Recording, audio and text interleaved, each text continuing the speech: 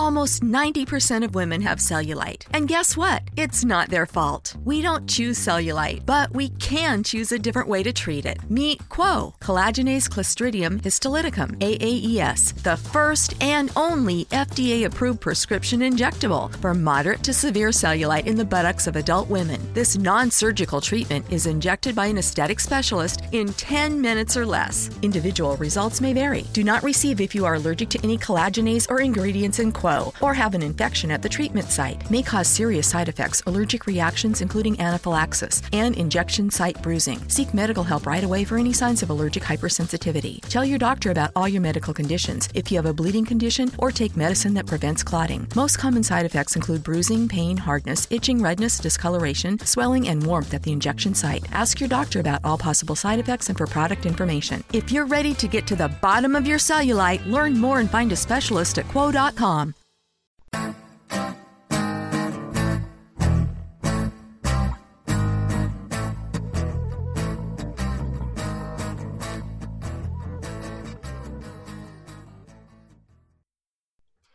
Hey there, animation fans, and welcome once again to the AFA podcast, the official podcast for animationforadults.com. My name is Rachel, and joining me today is good friend Dan. Hi. Hi. Good to have you back on the show. It's good to be back. Thank you. Thank you. So today we're taking a bit of a break. We were considering going back and forth what we wanted to today's episode to be, since we've had a couple of different things, but I realized there was a film that had recently had an anniversary back in February, its 10th anniversary, that we had been meaning to actually go back and talk about, since we've talked about a lot of stop motion films on this podcast, but not as many as I think we probably, we've had in the past, or at least back when we had a bunch of them coming out. I know we talked about, The Little Prince. We've talked about Nightmare Before Christmas as part of our Christmas special last year. So we wanted to go ahead, and because this was 10th year anniversary, we wanted to talk about Laika's very first animated feature film, Coraline, that had I believe it was back in February, it had its 10th anniversary. But yeah, the Coraline was basically the film that put now famous animation studio or stop motion animation studio Laika on the map. This was their very first release. It's based off of a novel or book written by Neil Gaiman, which, to my understanding, I think the film director Henry Selick, who people might know from The Nightmare Before Christmas, basically approached Neil Gaiman when he was finishing writing the book and said, "Hey, I'd love to do a film adaptation." And Neil Gaiman was like, "Yeah, sure, solid. Let's do that." And that's how this project developed. Though obviously there had to be some changes, considering the fact that most adaptations of books don't follow the films exactly, but as long as they still get the story well and down, they still can be very enjoyable. And there were a few changes made. I know a character that appears in the film, Wybie, was definitely a movie-only character. But personally speaking, at least in my opinion, I like the fact that they had those differences, so that way the movie could have a bit of its own identity. It's still an adaptation, but still you can separate it. You can enjoy the book as well as the film individually. But yeah, so it came out back in 2009. I recall my own experience we'll save for our first viewing, since normally when we do our film talks, if you are familiar with them, as we kind of start how we were introduced to the films in general, like basically, going about our life and then coming across the film in whatever way we did, and what our first impressions of the film. So, and it's been quite a bit since we've both rewatched it since, and I don't think, we were confirming this off the air, Dan, you and I have not seen this film since probably 2009, correct? I think maybe 2010. I definitely haven't seen it since I got the DVD. Mm-hmm. The DVD that came with like red and green, like crappy 3D. Oh, okay, that kind of 3D. Yeah, like not the kind of real 3D that I saw it in. Mm-hmm. Gotcha. Yeah, I forgot this is one of the films, like one of those films that was in that kind of like era where you could just basically go see. They were making sure every single film could be seen in 3D. Yeah, but I do remember it was particularly it felt like it was one of the first movies of that wave where people sort of went, or at least like people, that I listened to, kind of went like, no, but this time it's like, it's worth it. Yeah, particularly for this film, the 3D actually is really, really beneficial. Yeah, and it was kind of like, it seemed like the first time that it felt like necessary, and it wasn't about the fun type of 3D as I think of it, where you have things flying at you. Like I quite like that kind of 3D, actually, the gimmicky one. Okay. But the talk around the movie was all about like going inside the world, like making the screen look like a window box. Mm-hmm. That you were looking through. Okay. There was lots of talk about that, I remember, when this movie came out. And yeah, I mean, I remember enjoying it in 3D, definitely. So did you hear about it? Was it one of those things that you heard about, like saw trailers for when before its initial release, and then just you either went to see it in theaters, or did you, was it more after it was released to digital or video that you were able to sit down and watch it for the first time? February 6th, 2009. I'm just trying to figure something out in my brain. That's perfectly fine. I was trying to figure out where I was when this came out, because I was either at animation school, mm-hmm. or I was at art school, like doing like a general kind of foundation course. Mm-hmm. I'm pretty sure I saw this at animation school. Sorry, I'm just checking, like, because I think it had like a different release date in the UK. Oh, gotcha. The USA. Yeah, fair. February in the US. Yeah. And I'm pretty sure it came out in February in the UK as well, but I'm just trying to check. Mm-hmm. Tell me about your experience watching it. Sure, absolutely. So, yeah. Since this came out in 2009, I was currently in my sophomore year of college, basically my second year going through my undergrad. Right. And, I was just going through day-to-day life and, trying to survive classes and get good enough grades to graduate. But I had made a close-knit circle of friends who we would always like play games, or, play video games, hang out, get meals together, study together, edit each other's papers, that kind of thing. And normally one of my good friends, she's not very much of a film person. So normally I'll always be like, hey, we should go watch a film. And like, I really like this one. And she's like, I'm sorry, I can't really watch movies because I'm one of those people who I need to have something going on in my hands. I can't really sit still and watch something. And that basically almost every single opportunity for us to go see a film would normally be shot down because of the fact that she would be able to participate. But then something strange and miraculous happened one day. Around the time that this film was being announced and there was going to be a limited screening at our college, she comes to me and said, hey, there's this film based on a book I read that's coming out, and they're actually showing it in theaters. Do you want to go see it? I'm like, I kind of had to just stare at her blankly for a second. Like, are you literally suggesting you promoting the fact that you want to go see a film? And she's like, yeah. What's the problem? I'm like, nothing.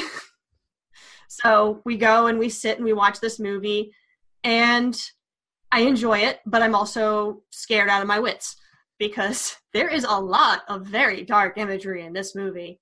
And and the animation does a really good job to kind of sell that horror to the point where it's like it can really kind of both visually disturb you and also like just kind of really get under your skin in a way, which is just I wasn't used to be. I'm as I've mentioned previously on this podcast, I'm a huge scaredy cat to the point that I've avoided films just on the basis that they might be a little either gory or just really like terrifying.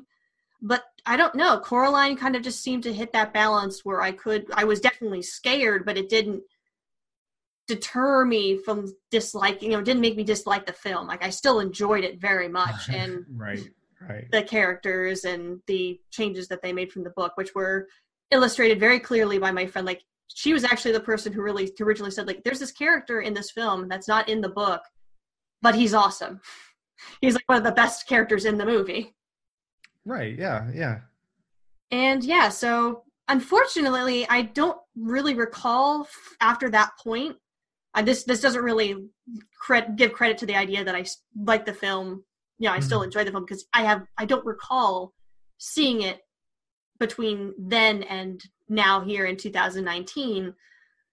But that's because I don't think I've ever really happened upon it anywhere else. I haven't, friends of mine haven't been going back and suggesting we watch it, or I haven't seen it played on TV. At least if it has been playing on TV, I've missed it. Yeah, so, no, I know what you mean. I mean, there are plenty of movies that I really like that I haven't seen like more than once probably, or twice. Like it's no real reflection for me too much on how much I like something. I just sort of like forgotten about Coraline because it was kind of like you said, it was Laika's first movie. Technically, I think in fact Laika's actual first movie was kind of Corpse Bride. Oh, that's right. Like their first, like of that team, as it were. But it's probably I'm probably not remembering that very well. Anyway, but like I always think of Coraline as like, okay, yeah, this is the first Laika movie. It's kind of like the founding, movie of that studio. And I kind of just, I almost like take it for granted. Because it's like, okay, well, that's where Laika set off their first foot, kind of. And, I don't know, that's all I really thought of it for a long time. I remember when the movie came out, I was actually really excited because I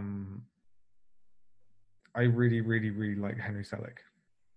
Yeah, he seems like a cool dude. Yeah, from like the earliest like point I can remember knowing who he was. I think actually the first movie of his I saw was James and the Giant Peach. Right. Yes, I remember that movie. Which is like a real really good Henry Selick movie, and it's not like toned down at all. It's every movie that he's made is him. I feel very much like he's not actually, apart from like maybe Monkey Bone. Well, have you seen Monkey Bone? I have not at this time. It's weird. It's a weird film. It's like Brendan Fraser and there's a monkey. And it's kind of like a fantasy movie, but it's kind of like PG-13. And I think it's based on like a comic book. And it's like, John Turturro is the voice of Monkey Bone. Oh, wow. It's really weird. It's like a real... Sorry, I'm yawning a lot. It's okay. It's a real like passion project kind of thing where it's like, and it bombed like quite badly. Oh. Anyway, I love James and Giant Peach and Nightmare Before Christmas, and since like the moment I knew that it wasn't Tim Burton who directed Nightmare Before Christmas, I would like always be the one to like jump in and correct people and be like, actually Henry Selick directed that, because like it was kind of just a big deal to me that was the guy who did it. Yeah, gotcha. Well, yeah, because I mean, if he does all this work and puts such a stamp of his personality on a project, like you want to make sure it's like, hey, this is the guy who's responsible for it. Yeah, absolutely. And I love James and Giant Peach. I watched it a lot on video growing up. Same. I thought it was really clever, and it very much like the rest of Laika's movies, like especially something like Box Trolls. It felt like it got why I loved Roald Dahl so much. Mm-hmm. Like everything about it was just like tonally got it. And I feel like it's this very sort of like, maybe it's a British thing, but there's this kind of flavor of, I don't think it's necessarily a British thing, but it's this flavor of like dark, like almost like horror and comedy. Yeah, like black comedy. And a very dry sense of humor going on, which is all in all over Neil Gaiman's work. Mm-hmm.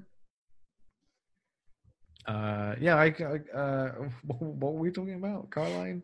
No, we were talking about Henry Selick, and with in regards to Coraline and how his involvement, like, basically helped give the film its identity. Because if you've seen Nightmare Before Christmas and you've seen James and the Giant Peach, and those like are becoming familiar with those, the designs that he tends to lead toward and the type of storytelling he tends to lead toward, then you look at Coraline and it's just like, oh yeah, this is definitely a Henry Selick project, because you've got the dry humor, you've got that kind of, those, I guess now, because for some reason my brain was going to the color scheme, but I forgot that he hired someone else to get their input on terms of the color scheme of the film, but at least in terms of mainly the character designs and kind of like that very, not want to say in your face, but Henry Selick seems to be a bit of at least in regards to animated films, he seems to be a bit of a risk taker, because there are certain aspects that, at least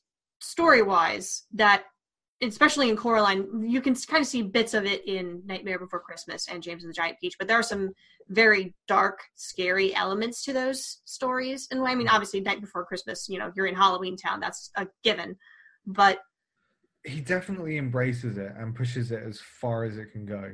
Mm-hmm. And as a kid, I definitely appreciated that. Yeah, same. Even though it was these sorts of movies that had no choice when they were being, rated by BBFC or MPAA, like they would always be PG.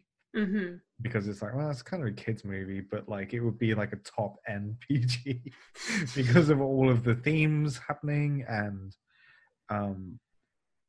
just like the imagery. Yes, for sure. And Coraline has that in spades, which is one of the reasons why it left me so unnerved. Like it had a happy ending, spoilers, but it did have a happy ending, but there were still like those scenes, more so than the fact that even though I haven't gone back to see the film in a long time, those scenes stick with you. Like, and we'll get to the specifics when we do go a bit more in depth into the film, but especially like the climax of the film, for sure. I don't know why I have such strong memories of watching this movie at animation school. I feel like maybe it just had like, it came out the same year that I began animation school. Mm-hmm. And I remember it having, even though like actually only a few people that I knew, like a handful, maybe 4 people were interested in stop motion. Mm-hmm. I mean, as a pursuit, we were all interested in it, but serious about actually making stop motion stuff. It had like a big impact on everyone because it was like, oh yeah, like animation can be anything. It can be a horror movie, kind of, for kids as well. It can,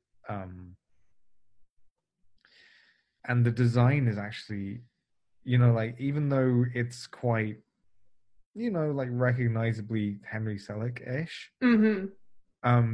The production design in the movie is really unique. I still don't think anything else looks like it. No, yeah. I even with the other Leica films that have come out since, nothing looks like this film. Yeah, well, actually, so like there are a few. I used to have the concept art because there was never really a decent art of book, mm-hmm. which was really there was okay like making of book where it would sort of go into like the production a little bit more, but there mm-hmm. wasn't what I really craved, like a art of book with full of concept art. Okay. So it was like one of the first times I sat down and I was like, okay, I like the look of this movie. Who did this? and I got obsessed with Tadahiro Uesugi. Yes, that's the person that Henry Selick brought onto the project. Who's like just an illustrator. He's like a classically trained like magazine illustrator basically. Mm-hmm. And there are a couple of other like oh goodness, the guy who did I Want My Hat Back, John Klassen. Okay. There's a kid's book called I Want My Hat Back. Mm-hmm. He also, I think, did some development art. And there was another guy, Dan Kroll, who did development art. And I just like, I went on the IMDb and I found the credits of the movie, and I went to these guys' blogs, and on their blogs was where they had posted all of this. Oh, wow. Development art. And it's gorgeous, gorgeous stuff. And I had that. I printed it out like for myself. And there's this one painting of Coraline's, like the house. Yeah. And there's this one painting that I had like as my desktop wallpaper. Oh. And also on my wall for years and years. Because it's just so, it's like, I think it must be like when they just first arrived at the house. Okay. And it's got like the moving van, and the moving van has its brake lights on, and it's all this very sort of like overcast feeling to the world. Mm-hmm. And the colors are so subtly beautiful. It's not anything like how like an executive would expect animation art to look like. It's not appealing. No, it's that's the point of how subtle it is. Yeah. Because then you go to the other world, and that's the way that they make that visually distinctive, is the color scheme for the real world versus the other world, which we'll talk about in a minute, is drastically different. Yeah. So I think just like the look of the movie is probably the thing that had like the largest lasting impression on me. Mm-hmm. Yeah. So did you ever read the book? No, unfortunately I did not. I was curious about the book, and I think I still might intend to go book, because I've read a couple other Neil Gaiman books since then, and I'm becoming to enjoy his writing style a lot more, so there's a good chance I might go back and take a look at it. What ones you read? He did a really nice what was the word he did with kind of call it's like an anthology of different lore from Norse mythology. Oh my god, that one is so good. It is excellent. It's like Norse mythology, I think. Yeah, it was fantastic. Like, he basically broke down all of these different Norse myths in a very, very, I don't want to say eloquent, but just very straightforward way that it felt like you were sitting around a campfire and listening to these stories. And I really enjoyed that. And I'm curious, with that being an example of his work, and saying like, okay, how is the book Coraline read as a book? Right. Yeah, I think he does have like a definite voice, but it can bend, into slightly different shades when he wants it to. Mm-hmm. I just finished reading Good Omens. Oh, Good Omens is good stuff. I love which that. Is by him and Terry Pratchett. And you can tell, like, apparently the way they wrote, they just sort of, like, one would do a draft and the other one would kind of do a pass, and then the other one would go, okay, I'm going to do the next bit, and then you can do a pass. Like, it was really, really collaborative. Yeah, I need to reread that book. It's one of my favorites. Yeah, apparently, like, they can't actually read it and say, oh, that was definitely me, that was definitely you. So yeah, I think he has like different tones, and this one feels much. Did you ever read Neverwhere? No, I did not, unfortunately. Neverwhere is a novel that he did that was, I think it was actually first like a BBC series. Okay. It was like a series in like 96. and Mhm. it kind of sucked, like, because he wanted it to be one thing, and the TV channel wanted it to be another thing, Oh and they no. kept on like pushing elements that he didn't really want to push in it. Hmm. It just sort of like ended up being a bad experience. And what he did was he just went, okay, well, I'll just write it as the novel that I think the story should be. Oh, cool. Um, but it's a very sort of like similar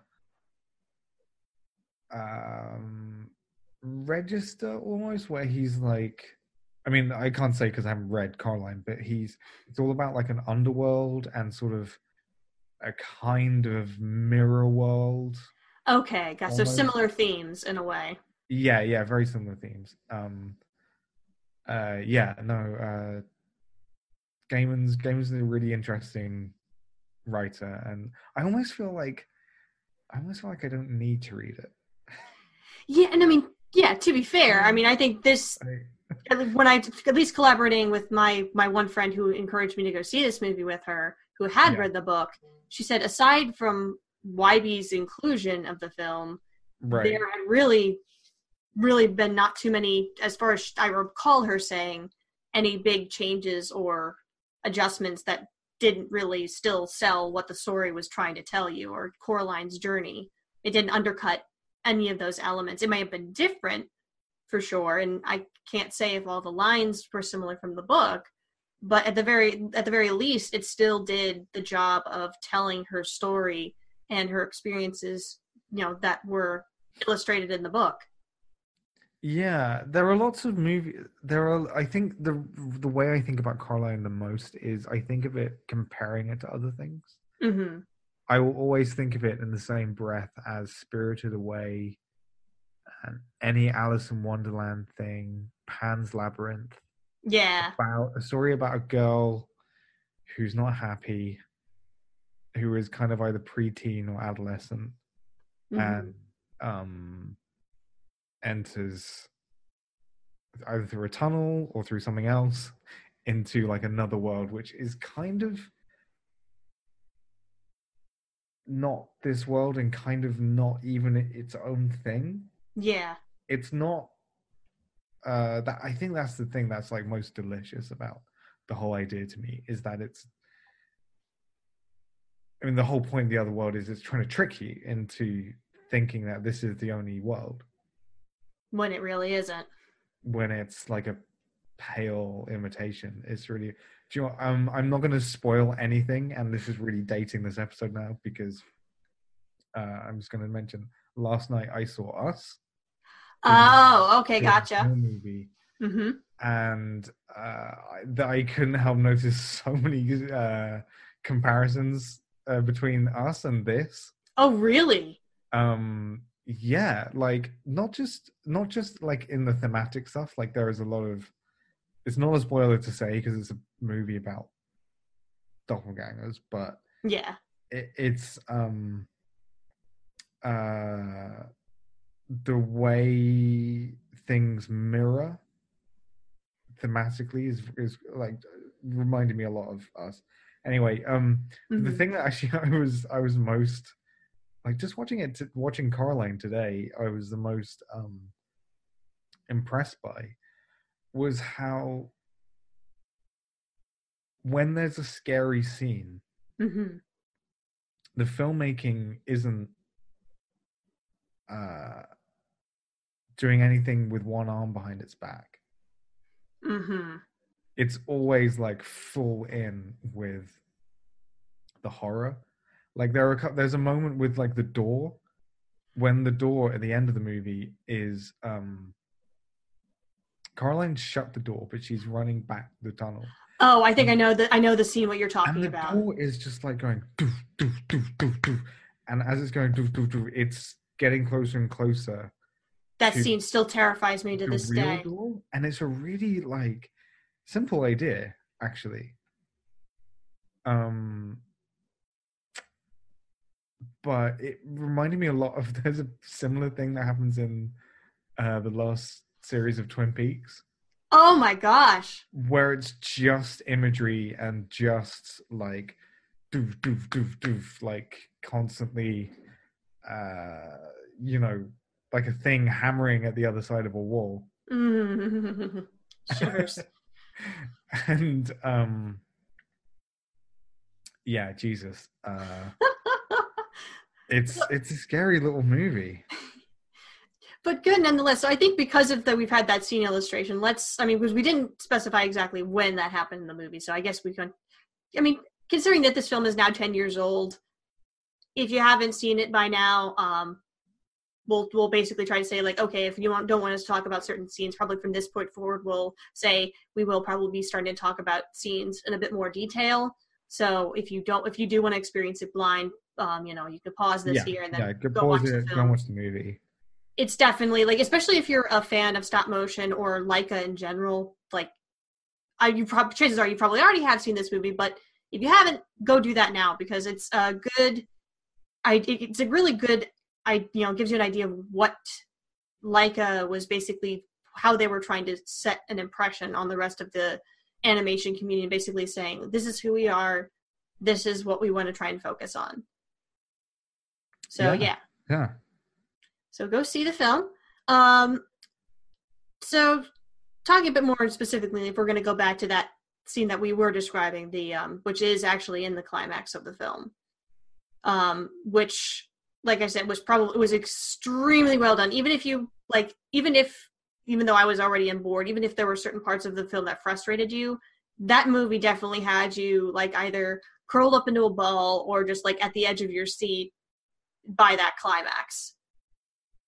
But that, like you said, that exact technique where they have that, like, hammering at the door was extremely well handled. And I'm wondering exactly, like, what, like, even now thinking back, like, what I know now about stop motion, like, what technique did they use in order to do that? Yeah, I think I remember Coraline being on like a very, very exciting precipice for stop motion, where it was like, okay, we're still making movies in the same way as we always have, as stop motion animators. But what about new technology can we use to, and this is, I feel like, the most important thing to support the stop motion. Yeah. So it was never about taking, because, like, Coraline uses CG and it uses hand-drawn animation, and it uses like lots of computer compositing techniques. Yeah. In a way that, I'm trying to think, like, what the last, like, big stop motion animation movie would have been. Corpse Bride. Yeah, you're right. And let me double check on that. Let me see. Let me make sure I've got that right. So just keep going, and I'll confirm that for you. Yeah. So Corpse Bride was kind of the first movie to use, and it was kind of like a clock. Right.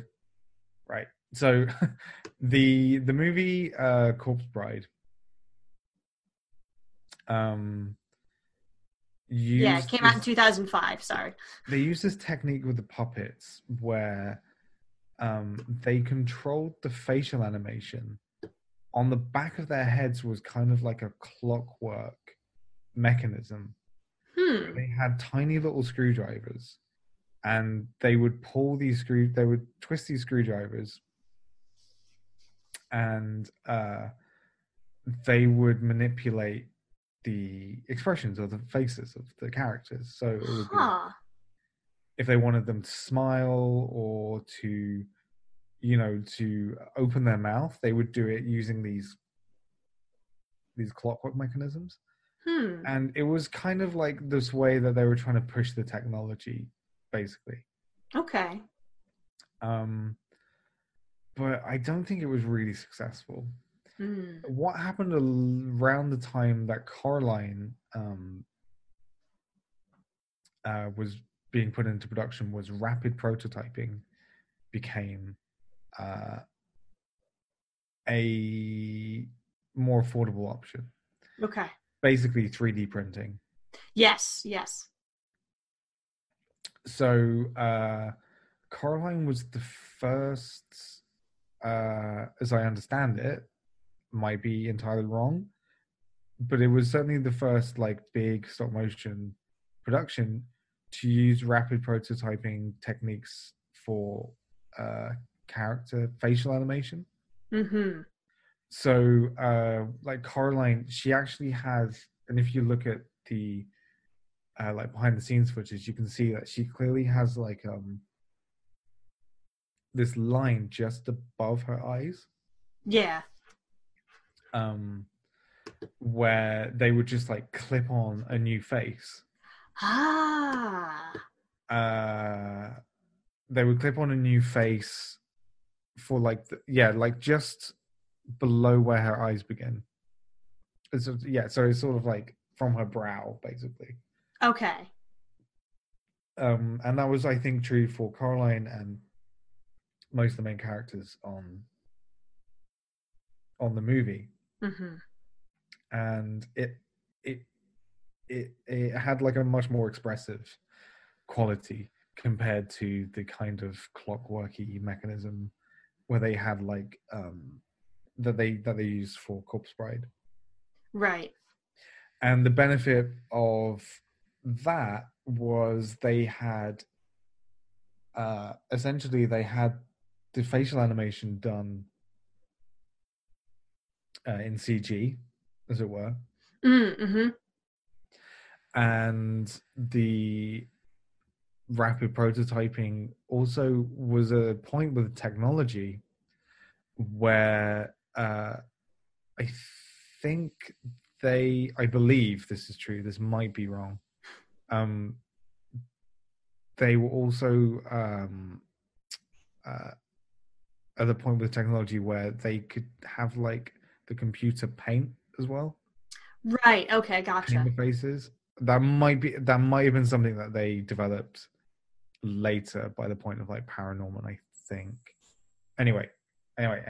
So like basically Coraline had this like line on her face where the mask would be clipped on by the animators, and that was painted out. Right. Yeah. So that they could basically hide the fact that they had to change her expressions when they were filming. Yeah. So like it wasn't just that. It was also, you know, the inclusion of every other type of animation technique to help support the movie, which I think made it like an interesting production for like, you know, for people who are interested in animation, definitely.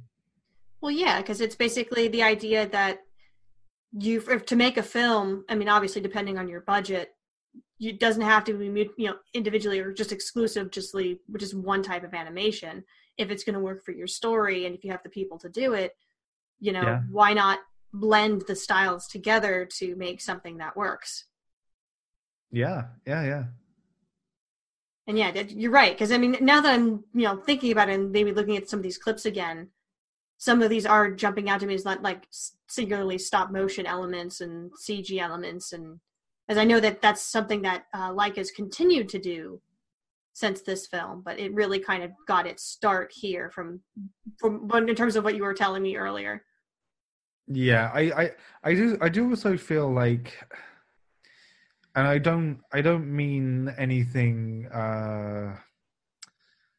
what's the word? This isn't like a derogatory comment at all, but I feel like any stop motion movie is commendable, really, for the fact that they made a movie by hand using this crazy technique. Yeah. Like there are live action people who you sometimes hear talk about animation, where they're like, why would you ever make a movie this way? It's crazy. And animators feel that way, I think, about stop motion animation, where it's just like, or because it's all this work that you have to put in order to make it look good and believable, considering, you know, how it works. But still, it's just like, yeah, that's a lot of work. Yeah, and like, it's particularly with stop motion animators, like a lot of it is just, you know, it's like stunt work. It's just, okay, we have one opportunity really to do this, you know, like do this whole scene at once. Like, you know, there's a cat and there's Coraline and she has hair and the cat kind of is a four-legged walking thing. Oh, and the wind's blowing. Like all of that stuff was just made by hand. It's really impressive. Yeah, it's and I still marvel when I went back to watch it today, it was like I still have to like stop myself because I get caught up in the film itself, and then you have to stop and think about like, oh no, wait, these even just a few seconds of these shots are basically someone moving a model around on a stage, dressing them up in clothes and putting them in a pose and then having to change the facial expressions. It's just like, how long had that's like, you would think someone who would be woefully ignorant of how stop motion animation works, like I am, that it would take like forever and a day to do all that. At least not even like get 140 minutes worth of a film. I think the truth is it does. It does take forever. And I do know like when they make stop motion movies, there will be like 6 stages happening at once. Like just to stay on schedule, they have to set up multiples. Yeah, otherwise it won't finish. Yeah. Yeah, that's wild. So Caroline Jones moves to... Okay, you're going to have to help me out with this because I'm not au fait with American geography. That's perfectly fine. She moves from Detroit. Yes. To... Where is the movie set? Pontiac... so she's moves from Pontiac, Michigan to... which is, that's one of the northern states, to Ashland, Oregon, which is to the west. And Oregon is where Leica's based, right? I'm trying to remember. Hold on a moment. They're based in Portland. Yes, they're Portland. Yeah, so like, just watching this movie as like not an American, a Brit, like it felt refreshing just because it was a movie set in a state that movies are not usually set.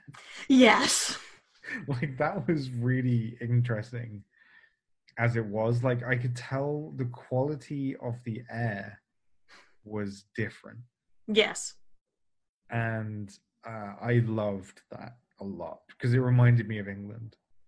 Yeah, well, most of the weather during the time there is also very wet and mucky too. And I remember living in England. There's a lot of rain. Yeah, and I feel at home in those sorts of like overcast kind of environment, really. And so she moves to this new place, and her family. It's like there's a giant pink house that a few different people live in. Yeah, it was renovated into an apartment complex in a way. Yeah, but Caroline and her family kind of have like the biggest apartment, it seems. Yeah, I don't know how they lucked out on that. Maybe they had the money to pay for it. Who knows? It's kind of what, like, I think in the UK would be called a maisonette, we'd call it. Okay, yeah. Where you kind of, everyone else kind of lives in either the basement or the top floor, but the first floor is like its own house. Yeah. Anyway, that's not important. That's not important. That's perfectly fine. Anyway, Caroline moves here and it kind of immediately sucks for her. Yeah. And she's bored and she bumps into she kind of gets like a dowsing rod and she kind of makes one out of like a twig. And she bumps into Wybie while she's looking for a well with her dowsing rod. And what's Wybie's deal? I can't really pin him down in this scene. He's just sort of like, hey, you're the new girl. You don't really impress me very much. I don't know. I think he was probably just because it's implied later on in the film that the idea of meeting her and spending time with her originally wasn't so much his idea, but the cat's, because he is friends with this cat, this black cat that he describes as a feral cat. Yeah. And obviously, being a relatively the same age as she is, he's curious about when a new kid moves in, especially since he's tied to the house that she's moved into that's now this apartment because his grandmother used to live there and she owns the building. So, right. I mean, I guess he's trying to be friendly, but at the same time, Coraline's being very standoffish. It's a very typical sort of like kids meeting each other kind of atmosphere where it's like just because we're kids, we're not going to be friends. Yeah, it's like, well, you're weird. You have a dowsing rod. You're weird because you freaking stalked me and almost ran over me with your bicycle wearing a weird-ass mask. Yeah, so she's just sort of, it's a very gentle start to the movie. Mm-hmm. Really. We're sort of discovering the world as she is, which is how a lot of these Alice in Wonderland, Spirited Away-ish kind of movies start, where it's sort of like, this girl's just wandering around and we're following her and we're kind of drinking in the world at the same time as she is. Yeah, basically, in script writing terms, we're establishing the status quo before we break it hard. Yeah, well, I mean, that status quo is kind of established a little stronger in the next scenes when her parents... I was watching this film today with my housemate, and we were just like, her parents really, really do stink. Yeah, you can't truly blame Coraline for being so frustrated because her parents are basically ignoring her. And I mean, you could partially play that off too. It's like, oh, she's a kid. She's, she wants more attention. They but are still, actively awful, I think. Yeah. They're not, they're really unlikable characters. I really genuinely feel like they're quite unlikable. Mm-hmm. Yeah, they're kind of, they're like home and garden kind of writers. Yeah, it strikes me that the father's more of the writer while the mother's the editor, or they kind of go over, they kind of supposedly work as a team to write about a home and garden magazine catalog. Oh, that makes so much sense. Okay, so the mum's so the mum is the boss. Yeah, hence why she's the worst of the two, because she's a lot more critical and harsh. Yeah. As opposed to the father, who is he seems like slightly absent-minded, just very focused on his work, but he still has some jovial moments, which is why why it makes sense that when they translate that to his doppelganger has those traits as well. Yeah, he's just a very sort of wimpy, submissive kind of guy. Yeah. Yeah. Yeah, it's kind of an interesting dynamic. Yeah, and it's, again, you can't 100% blame Coraline for being so frustrated with her current situation. Not only being a kid that's recently moved from a place that she clearly enjoyed living in, obviously her friends are back where she moved from, and not in the slightest can you blame her. And both of her parents are kind of mean to her. Mm-hmm. They're quite mean. They're just like, look, we're working, leave us alone, go and play, not like that. Yeah. Coraline's just a curious kid.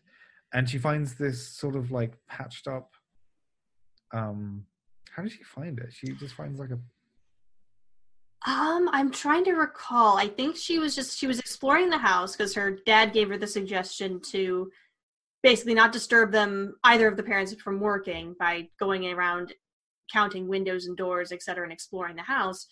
And I think, if I recall correctly, she saw a certain part of the wall that definitely looked like it was plastered up. Yeah. Found out it was, and knocked on into basically it had a blocked over keyhole, and that's where she asked her mom, please unlock this door for me. Only to find out it's been bricked up. And the mom's like, look, I'll do this one thing for you if you just leave me alone. Mm-hmm. Yeah, playing the role of jerk quite well again. Yes. So she opens the brick wall thing, and she opens the thing, and there's a brick wall. Yeah. And it's just like, okay, well, let down. I guess nothing's happening. this film is quite hard to recap because it's quite light on plot. It is because it really, like, at least a lot of the bigger stuff doesn't really happen till the latter half of the film, because a lot of the first half is, like you said, is establishing the world that Coraline inhabits, the real world, and then leading off from the point that we're just about to get to, which is where she wakes up in the middle of the night hearing mice in her room, and then the mice follow, run downstairs, and she chases it downstairs only to find that these mice are coming from behind this door, which was not locked when they closed it back up. Her mother unlocked it for her, and then they didn't bother to lock it back up because of the fact it was, there was just bricks on the other side. Right. And then she travels through that and then finds this almost carbon copy of the house she lives in. And except this version of her mother is much nicer. Clearly has buttons for eyes, and so does everyone else in this particular version of the world. But it is everything that Coraline wants or needs in her life right now. Parents that love her, cook her good food, make her laugh, and just pay attention. Just paying attention to her for starters. Not just pay attention to her, but like she is the center of the world. Mm-hmm. Like everything they do, like the dad sings this song that he just casually made up for her about her, and the mom, like the whole thing is like, the mom refuses to cook in the real world, and this mom cooks, and she's also a lovely cook, and Coraline loves her food, and she's being spoiled. Yeah, and even like super fantastic elements, like say there's a gravy train, literally a train on the table that brings her gravy for her mashed potatoes, or a mango smoothie that's dispensed from the chandelier, like really like basically something you would see in a kid's fantasy world, like, ideal fantasy home. Yeah, and she like has a makeover room, and of course she gets tucked up to bed, and the next day she wakes up and she's back in the real world. Mm-hmm. And she, like any character who has like a taste for another world, she's like, how do I get back there? She just wants to get back. And she races to the I don't think. See, this is why it's becoming quite hard to recap, because I can't think exactly what happens next. Well, I think we still have a few bits with a bit more world building in the real world, and then that will later be reflected in the doppelganger world, which she consistently goes to when she goes to bed. Right. And she gets to meet the other people of the apartments. She meets the eccentric Russian man that lives in the upstairs area of the building, who is secretly trying to put together a mice circus. Voiced by Ian McShane. Yes. Quite wonderfully. But I'd entirely forgotten that he had done this. He's great. He is wonderful. He's probably one of my favorite parts of the movie as well. And I love how they animate him too, in terms of because almost the entire time you're first introduced to this character in the real world, he never sits still. He's always doing some kind of outrageous acrobatics or a feat of strength when he doesn't even look that strong. But it's just you just kind of look at him and just how in the world can one guy just do all this like it's nothing? Yeah. But then she also meets the two elderly ladies who live in the basement area, who seem to be retired either actresses or performers who, and I think maybe I don't know maybe if they were a circus, because that would explain the... I think it's ambiguous. I think it's intentionally ambiguous in that they're sort of we kind of wanted to be actors, but we just dabbled in anything that happened on a stage. Mm-hmm. Yeah, because that would explain the whole because in terms of the mystic side with those two characters, because I know one of them reads her tea leaves and basically kind of start predicting. It's kind of leading into oh, you're in grave danger. Yeah. And they kind of have it's almost like they have like a kind of bawdy side to them. Like maybe they could have been like burlesque dancers or something at some stage as well. Yeah, that wouldn't surprise me. But yeah, so we have a few scenes where she's being introduced to them, and then also she sees YB again and notices that the cat is being very more observant of her, at least coming to the house without YB. Yeah. And then she goes back to the other world, and she's being showered with affection by her other mother and father, and then she's meeting the alternate versions of the other people we've already come to know. We meet that world's version of YB, who doesn't talk. He's completely silent. Can't talk because Coraline finds his talking annoying. It's horrible. It's terrible. It's really horrible because yeah, he's like it's just that's one of like the most unsettling things in the film. Yeah, like for me is the other YB.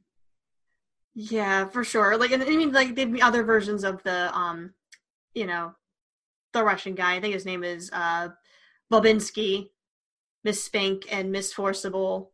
We get to meet their alternate interpretations as well, who are very successful and also do what they can to entertain her. Like the Bobinsky in the other world has a successful circus.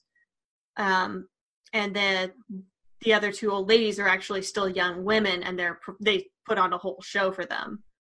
But yeah, as we continue to go through and, Coraline's having the time of her life, there's still kind of this underlying darkness, and we get our first hint of it when they finish playing for the night and Coraline's being taken back inside the house, and the other YB starts to frown and basically, or like look worried for her, which the mother notices and basically kind of does this really intimidating motion. Like, you better keep smiling or else. Yeah. And that's where we get the first major plot drop, where basically the other mother says, you could stay here forever, and then we have to do one thing first. And then she produces the buttons and a needle and says, we have to sew out your eyes and put the buttons on them. And then it's just like, okay. This film just got, you should already picked up on the fact that this is going to have a dark underbelly, but it went there very fast. Yeah, that's the thing that feels to me like very classic Neil Gaiman, actually. Mm-hmm. Like the sort of in the tradition of folk tales mm-hmm. and fairy stories, it's like, okay, there needs to be a sacrifice or like a threat of a sacrifice mm-hmm. that needs to happen here, and it's very evocative of the older version of Cinderella, where mm-hmm. the Ugly sisters have their eyes pecked out. Yeah, like losing your eyes is a very sort of primal folktale motif that's always about losing your morality, almost like mm-hmm. the eyes being a window to the soul. If you lose your eyes, then you're basically, you're going to be, your soul is going to be blind, and mm-hmm. it's very sort of on the nose, but it's very scary when you just see this needle presented to Coraline, and like the dad says something like, "Oh, it's so sharp, you won't feel a thing." Yeah, I mean, and I do appreciate when he does say that. The other mother that kind of kicks him under the table too.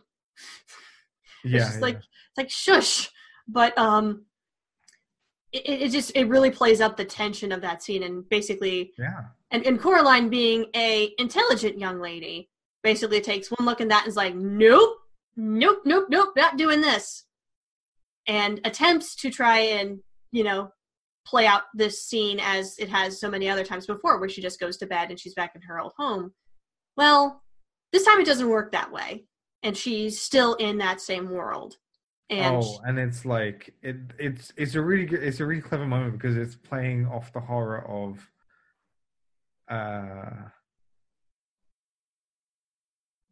Yeah, like, yeah, this isn't a dream that I can wake up from. No, yeah, we've gone past that now. Mm-hmm. And I think, and I'm not entirely sure because I know up to that point she was really super frustrated with her mother because, like, the terribleness of her actual mother was getting to, like, really super sour to the point where she was starting to prefer the other worlds from her real life, and so she Yeah, actually. she was just like the other mother was like her real mother, that is, Mm-hmm. kind of just getting um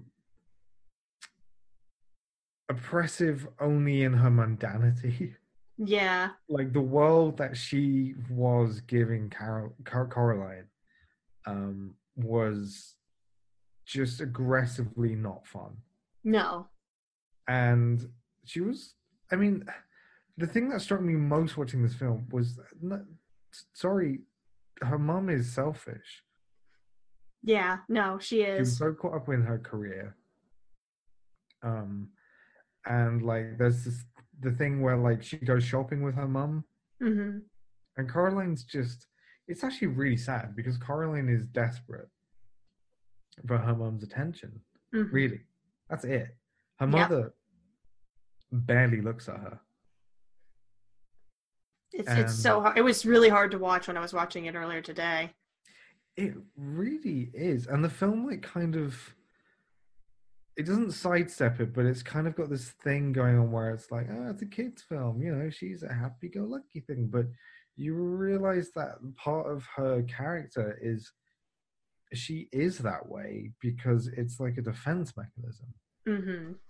against, you know, how little her parents seem to care about her. Mm-hmm. Yeah. So, and I mean, like, it was at that point where she's really super frustrated with her mom, particularly her mom. Her dad, I don't know how. I mean, probably he's partially to blame as well. But she basically tries to go there, and she unlocks the door in the middle of the day, and then goes in. And then that's when she finds out that, oh yeah, you got to sew your eyes in order to stay here forever. She tries to go to sleep. She's still stuck in that world, and then everything immediately takes a turn for the dark, where the other dad, the one in the other world, is starting to act funny, like definitely not as vibrant as he once was, and it's becoming more and more clear that something is incredibly wrong. Yeah, the dad is an interesting character because it seems like his thing, his sin, Mm-hmm. is doing nothing. Mm-hmm. His sin is like, all right, I'm late. So the easiest way out is to just go with the flow. Yeah. Though we haven't mentioned one character that has popped out a lot in this film, or does pop up quite a bit in this film, and that is, I don't think the cat has a name, but he is an actual character in this movie, and he's one of Coraline's best allies because he's familiar with the world that she's going to, and he explains, he's like, you know, she, as in the other mother, is always trying to keep me out because she hates cats. But I just do what I please. And voiced by the awesome Keith David. Yeah, I had entirely forgotten that point. I will admit, when I first saw this movie in 2009 and then I heard his voice come out of the cat, I was kind of thrown a little bit because I had most gotten to know Keith David for mainly like video game roles and also Princess Mononoke and like 2 primary video game roles. He was one of the primary characters in Halo, if I recall, as well as the another primary character in Mass Effect. He was Admiral Anderson, who is basically whatever version of Shepard you played as, their main confidant.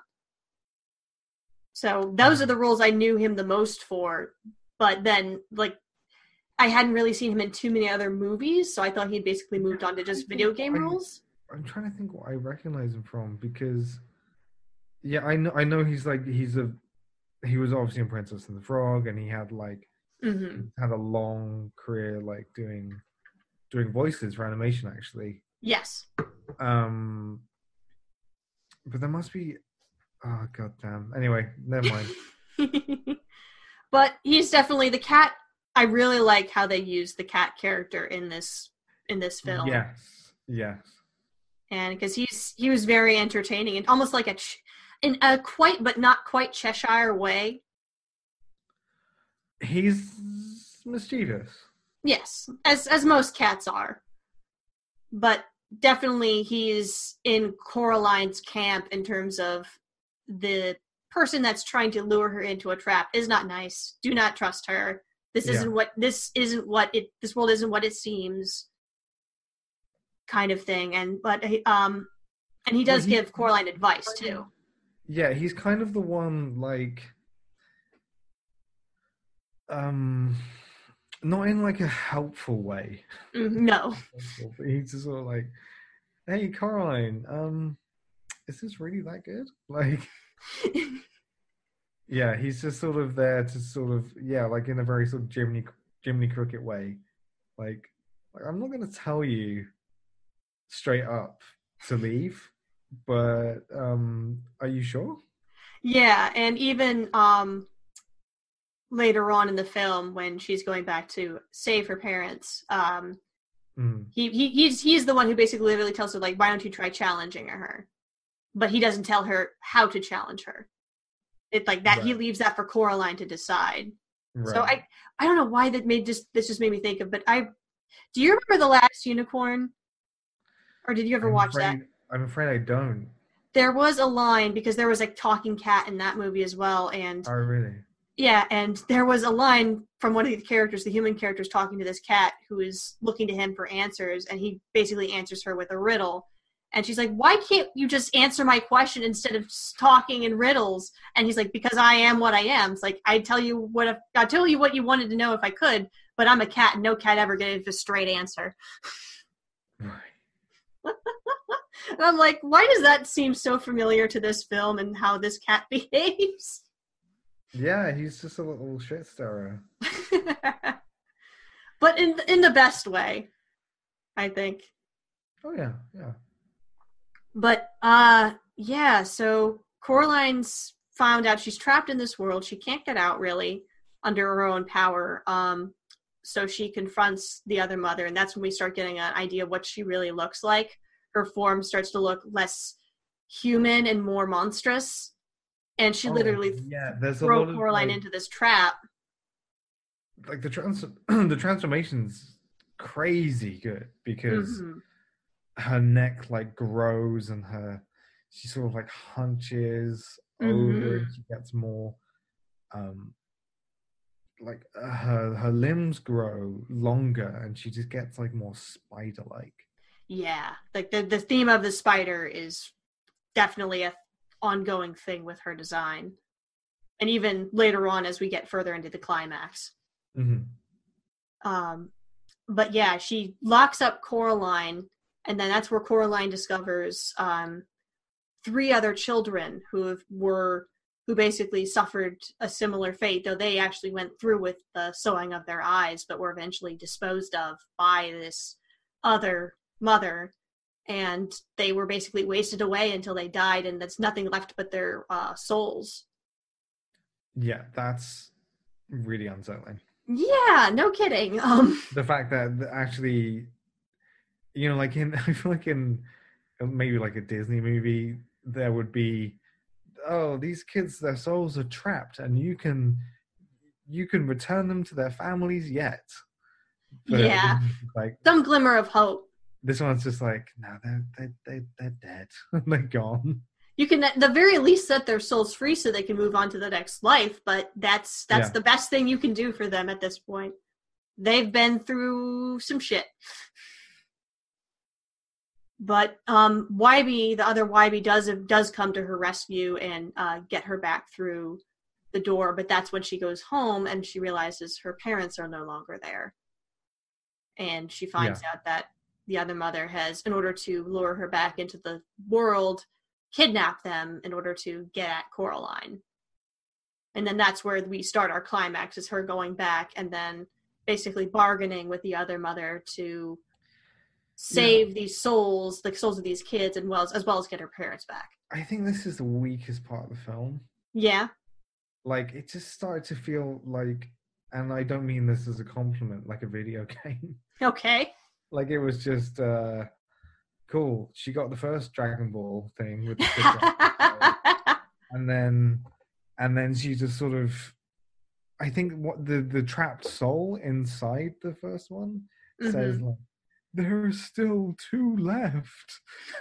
Just like, we know, like we know, we saw how many kids there were in that room. And, we know there's only 3. Yeah, and there's not. I didn't feel like there was much of an obstacle to her obtaining those. It was sort of like, I guess, like the trickiest one. I mean, it's the ending. The climax is still amazing. Yeah. Okay. This is technically the lead up to the climax. She's getting Spider-Man. Yeah, but the lead up is just sort of quite. There's some fun to be had. I like the Bat Dogs. That was a very great design. The Bat Dogs are hilarious. The dogs in this movie are hilarious. I love them. Little Scottish terriers, I believe. Yeah, the terrier being the usher for the theater made me poop because I just wasn't expecting it. I really enjoyed that. So yeah, she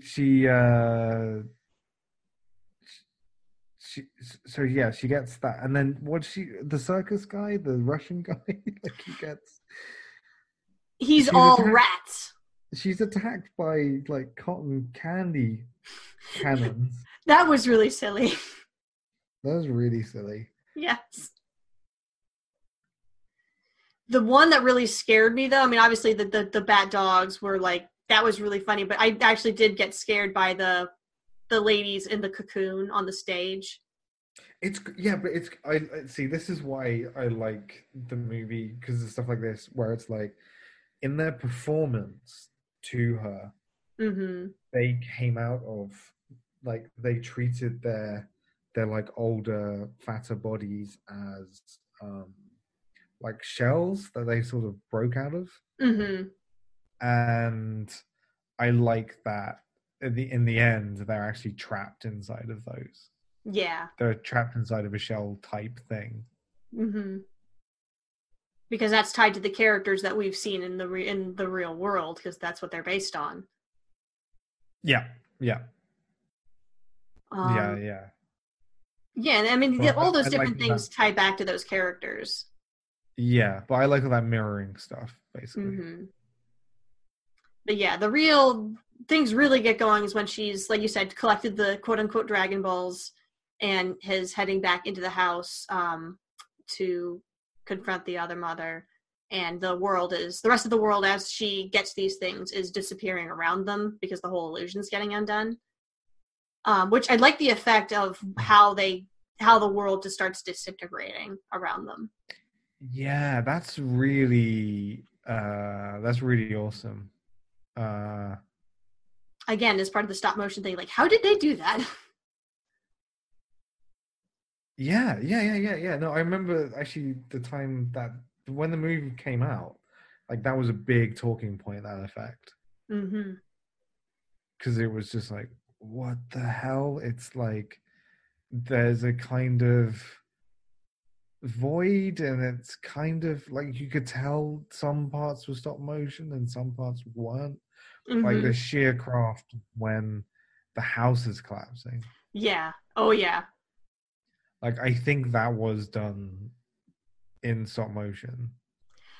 Yeah, I think so. And we're getting to that part in the film where she does confront the other mother and has a little game of wits in terms of getting her parents out of there and escaping with her life. But in that process, we get to see the other mother in her most disfigured, monstrous appearance with like these really disturbing, like needle-like hands. And then as things start to unravel, like you said, the house itself unravels, and then the floor doesn't necessarily dissipate, but it breaks down. Like there's nothing supporting underneath it, and it breaks into like this web,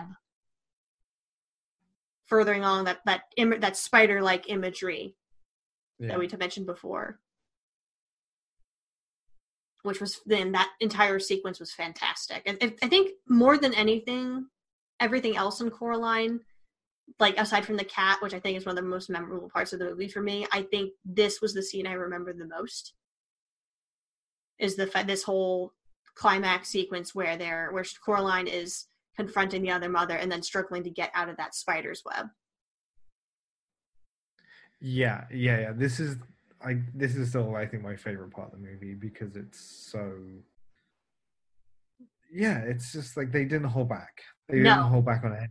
They didn't hold back on the animation, the design, how scary it gets, the colors, everything just sort of like lets loose. It's incredible. Mm-hmm. And like you said, that particular scene where she does get back to the door and is able to close, and it's with a great deal of effort close it. But then as she thinks she's safe, but then you start hearing the other mother scream, and then we have that effect we talked about earlier where it's just like do do do do as the tunnel's coming, like almost closing in on her as she's trying to run away back to the regular door. Like it's so intense. Yeah, and structurally it does something really interesting, which I really like it when a movie does this, which is when there's like a fake out ending. Mm-hmm. Where she's kind of like she's like, okay, cool, everything's fine, I'm home now. And the ghost kids are like, no, you're not fine, it's not over for you. Yeah, but it structurally it works really well because it does feel like it could end there almost. That's what it felt like to me. Like when I think about this movie, I always think back that last scene being the final bit. But also at the same time, something wasn't quite right. No. And I really like it when movies do that, when it's like, cool, here's the end, and you're like, is it? Like something doesn't feel quite right, and then the movie's like, yeah, we got unfinished business. We've got a loose end we gotta tie up.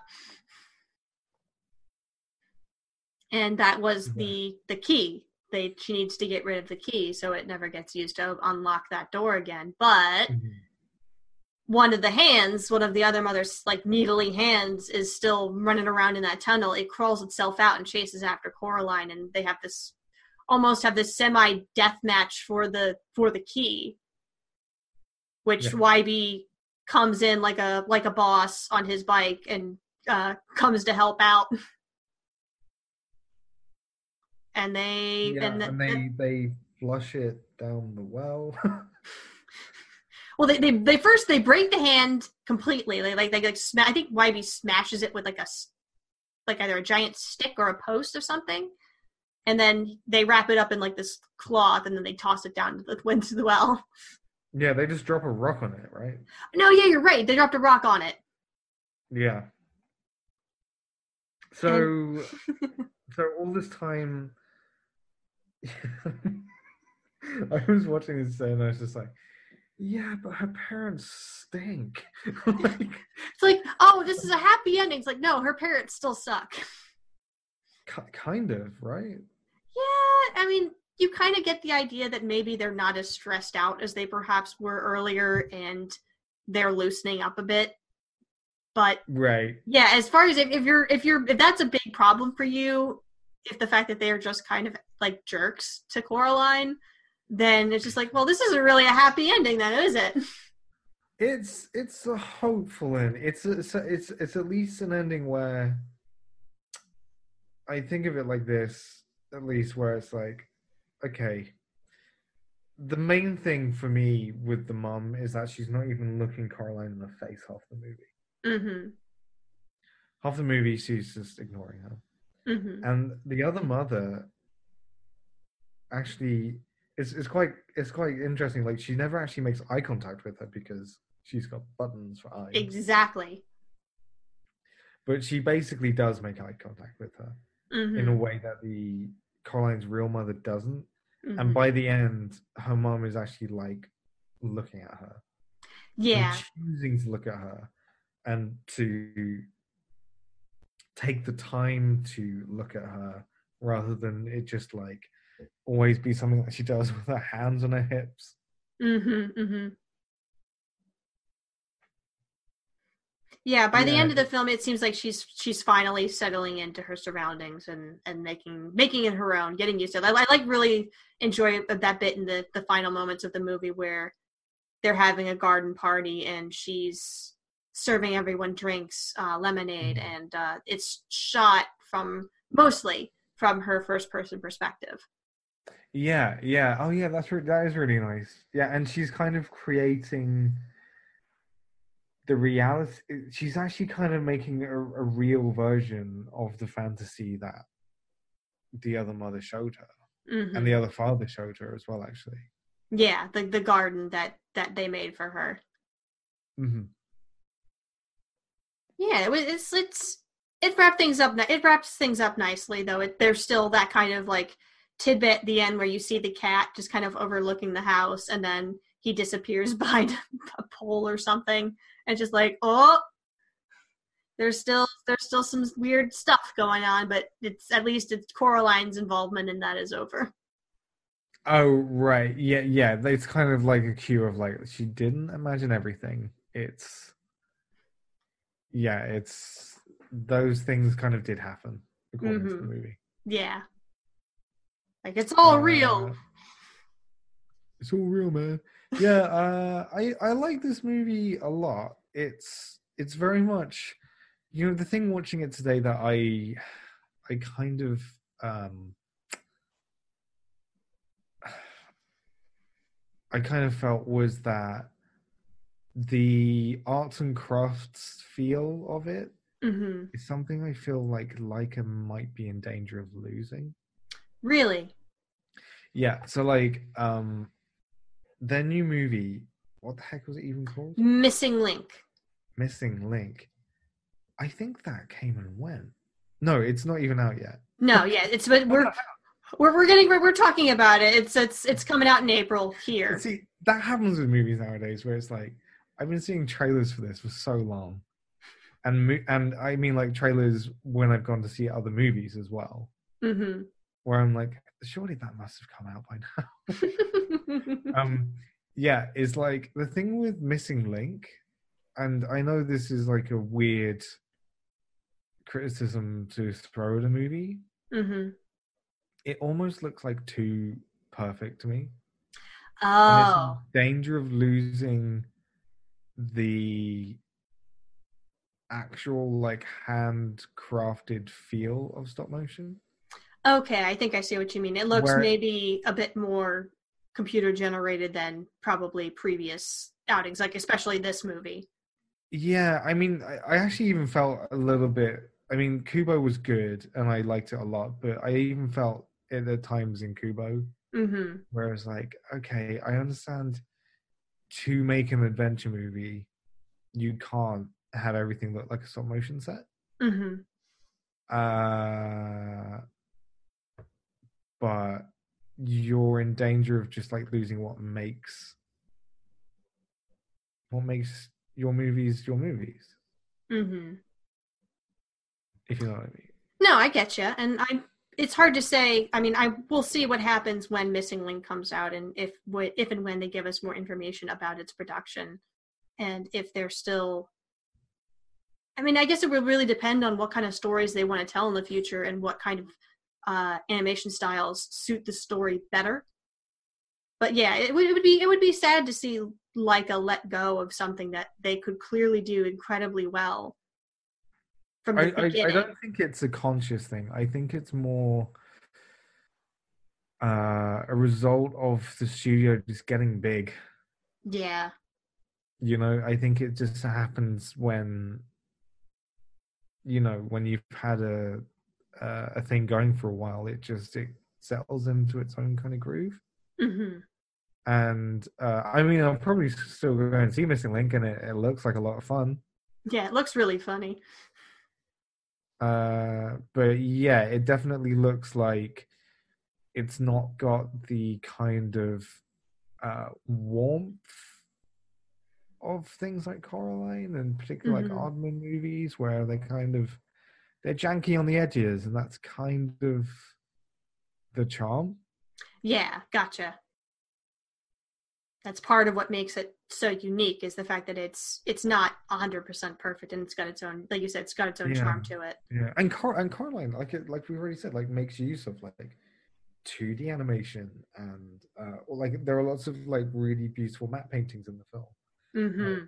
You know, stretching back into the background, all of that stuff is just hand painted. Wow. Stuff really. So but it's maybe like the percentages. You know, it's probably like 70% stop motion, whereas Missing Link looks like it's maybe more like 50-60%. And it's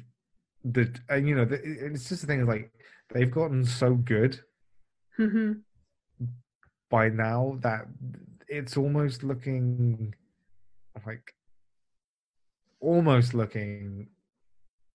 too similar to CG.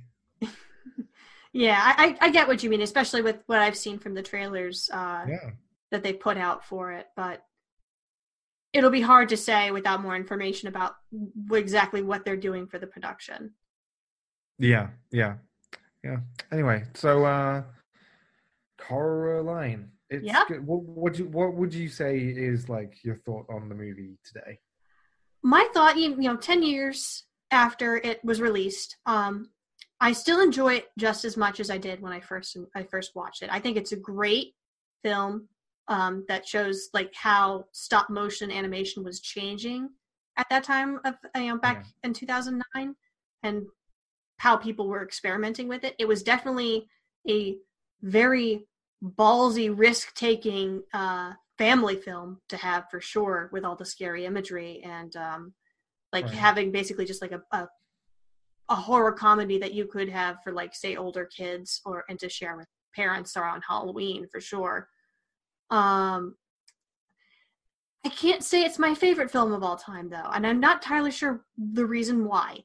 Because I don't think you have to say that about any movie.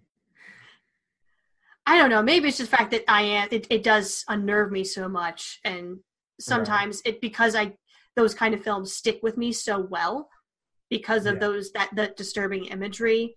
It takes that a long time for that to leave my head. Like I said, the part of the climax that was really, truly terrifying has not left me since 2009. That's 10 years of me occasionally just like, especially during the Halloween season, where I'm just like, thinking about what movies to watch. Oh, right, there was that Coraline movie, and that was really scary as shit. Like, that terrified me so much. I am not watching that alone in a dark room, because I can't handle it. True. Hey, we're not talking about the end credits having that thing that has now become like a Leica staple. Oh, God. I'm actually forgetting about this. Could you talk about that a bit more than I could?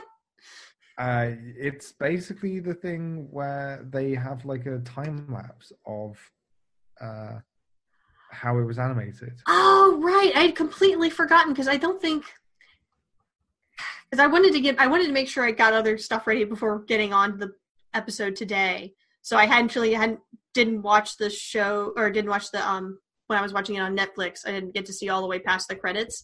But yeah, you're right, because I remember noticing that when we watched Kubo. They did, they show you the stage and all the... I think in Coraline it was... oh, God, they showed the... the mice, right? Yes, yeah, I think it was the mice. Yeah, and it's incredible. And it's that kind of thing, I think, is... I mean, that's just genius doing that, because there are not many movies where... it's actually important kind of for the audience to know how it was made. Yeah.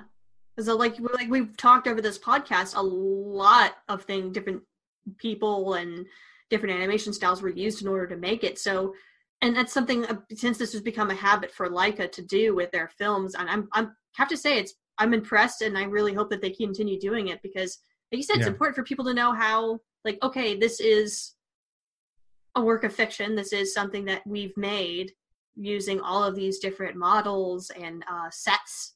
And like, this is to give you an idea of what it looked like filming this. Yeah. It's great. It's such a good clever like marketing tool as well, because I feel like that's the kind of thing that coming out of their movies you're gonna be talking about Mm-hmm. as well. Yeah. Yeah, good movie. Yeah, But I really, really, really like the production design. The production design for me is probably my favorite thing about it, which sounds like a mm-hmm. weird thing. It's not a slight at all to say that No. to me, because it's just I can't think of many animated movies that look like this, No, that absolutely have the not. balls to be, like we were saying, you know, kind of set in a kind of you know, like different climate and setting to lots of not just animated movies, but movies Mm-hmm. where it's kind of overcast, and that's kind of the deal. And yeah, I really, really like that choice. Yeah, it was. I'm really glad I've had a chance to see it again, and I will most likely make a more of a habit of watching it. I just want to make sure that, especially with the friend that first suggested that I watch this movie, like I told her even before I got on to record today, it's like, oh, guess what? I'm doing a podcast on Coraline. And she's like, oh, yeah. And she always likes to reference, like, the bit that Coraline teases, because obviously YB was one of her favorite characters in the film, since he was in the book. But she always makes the reference, the mean nickname that Coraline gives him, when she learns about what his full name is, Wyborn, and she calls him "Why were you born?" Which is like, honestly, I would have done that because I've never heard of anyone called Wyborn. Is that a common name in America? I absolutely have no idea. I don't think I've ever encountered any person in my life who's had that name. Wyborn. Yeah, it's a weird name. It is. Right? It is, as though I feel he's perfectly within his rights to shorten it and change it to something else and try to roll with it. But yeah, like I'd almost feel like, I remember when she texted me before I watched the film, like she referenced, you know, the "Why were you born" thing. I'm like, wait a minute, like what? And then I watched the film and just like found that was a nickname that Coraline gave him. And I'm like, that's really super mean, but that's mean in a preteen kid kind of way. Oh, apparently there's a school not far from me called Wyborn. Well, there you go. That told me. But yeah, I definitely enjoy taking a second look at this film after so long, and just appreciating like what it stands for and what it meant for stop motion and Laika in general. Because ever since that movie came out, I've really become a fan of Laika's work with, you know, Box Trolls, Kubo, Paranorman. Quickly became one of my all-time favorites that of their films that came out after Coraline, and I will definitely always go back to that for Halloween. But I have, you know, even for films like that. Sorry, go ahead. No, I'm sorry. I'm just saying, like, it does feel like a watershed kind of movie for stop motion.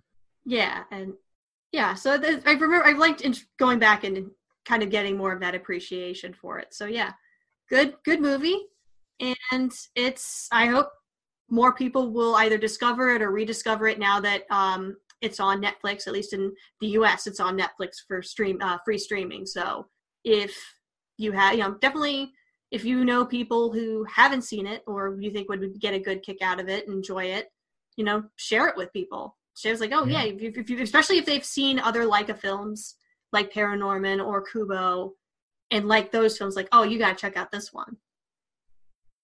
This is where it all began.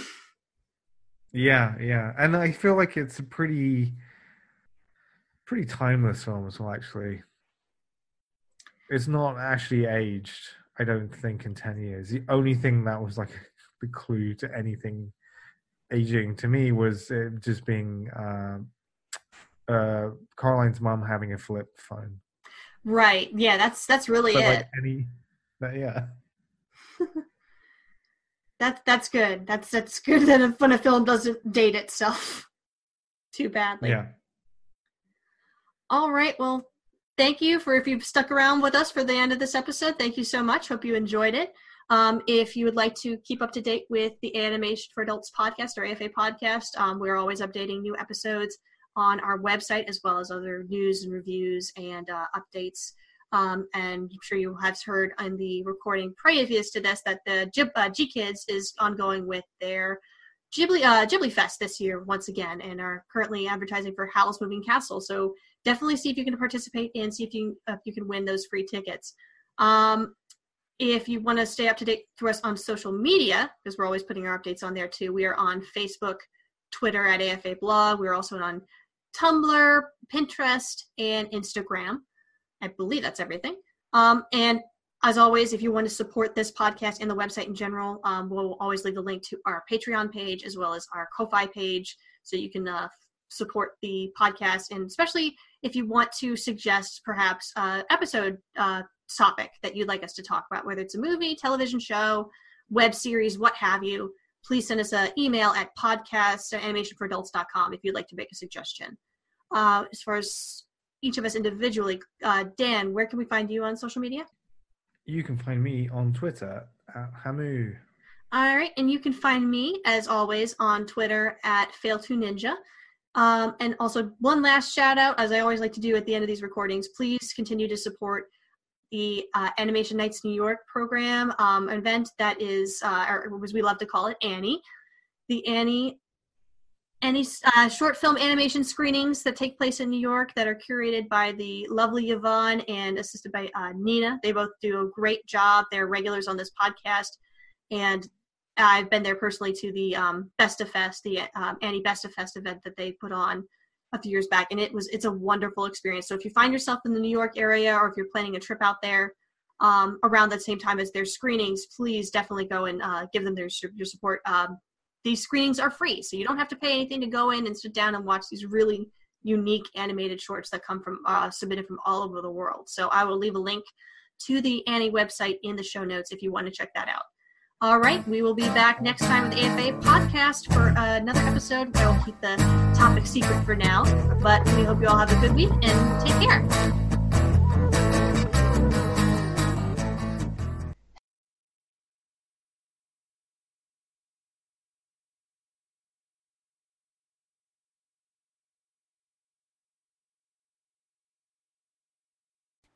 I haven't really woken up until I've had my McDonald's breakfast deal. And I know this is true because before breakfast, I put my phone in the refrigerator and couldn't find the keys that were already in my hand. Nothing gets the morning going like the first sip of an iced coffee. Get any size and any flavor for 99 cents until 11 a.m. Price and participation may vary. Ba-da-ba-ba-ba. McDonald's. I'm loving it. Everybody needs just the right amount of fuel to get going in the morning. For some, a nice McDonald's egg and cheese bagel is just enough to do it. Others might prefer a McDonald's bacon, egg, and cheese bagel. Or perhaps a sausage, egg, and cheese bagel. And there are those where nothing will do but a hearty McDonald's steak, egg, and cheese bagel. 4 different breakfast bagels to get you going. Tomorrow morning, give your engine a head start at participating McDonald's. Ba-da-ba-ba-ba.